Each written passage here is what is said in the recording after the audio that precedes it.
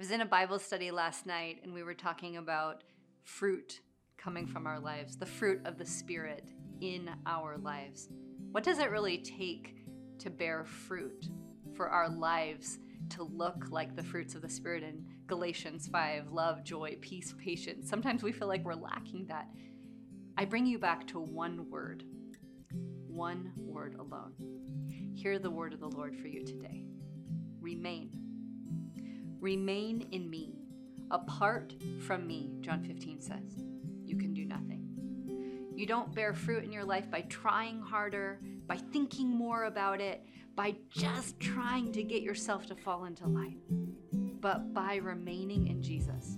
So every single time you fail, every time you get impatient, every time you run back to Jesus, you and I remain in Him, and the fruit comes from our lives by His power at work in us.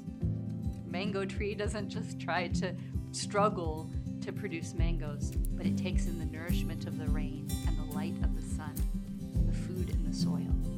And as it takes in those things, mango, the best ever.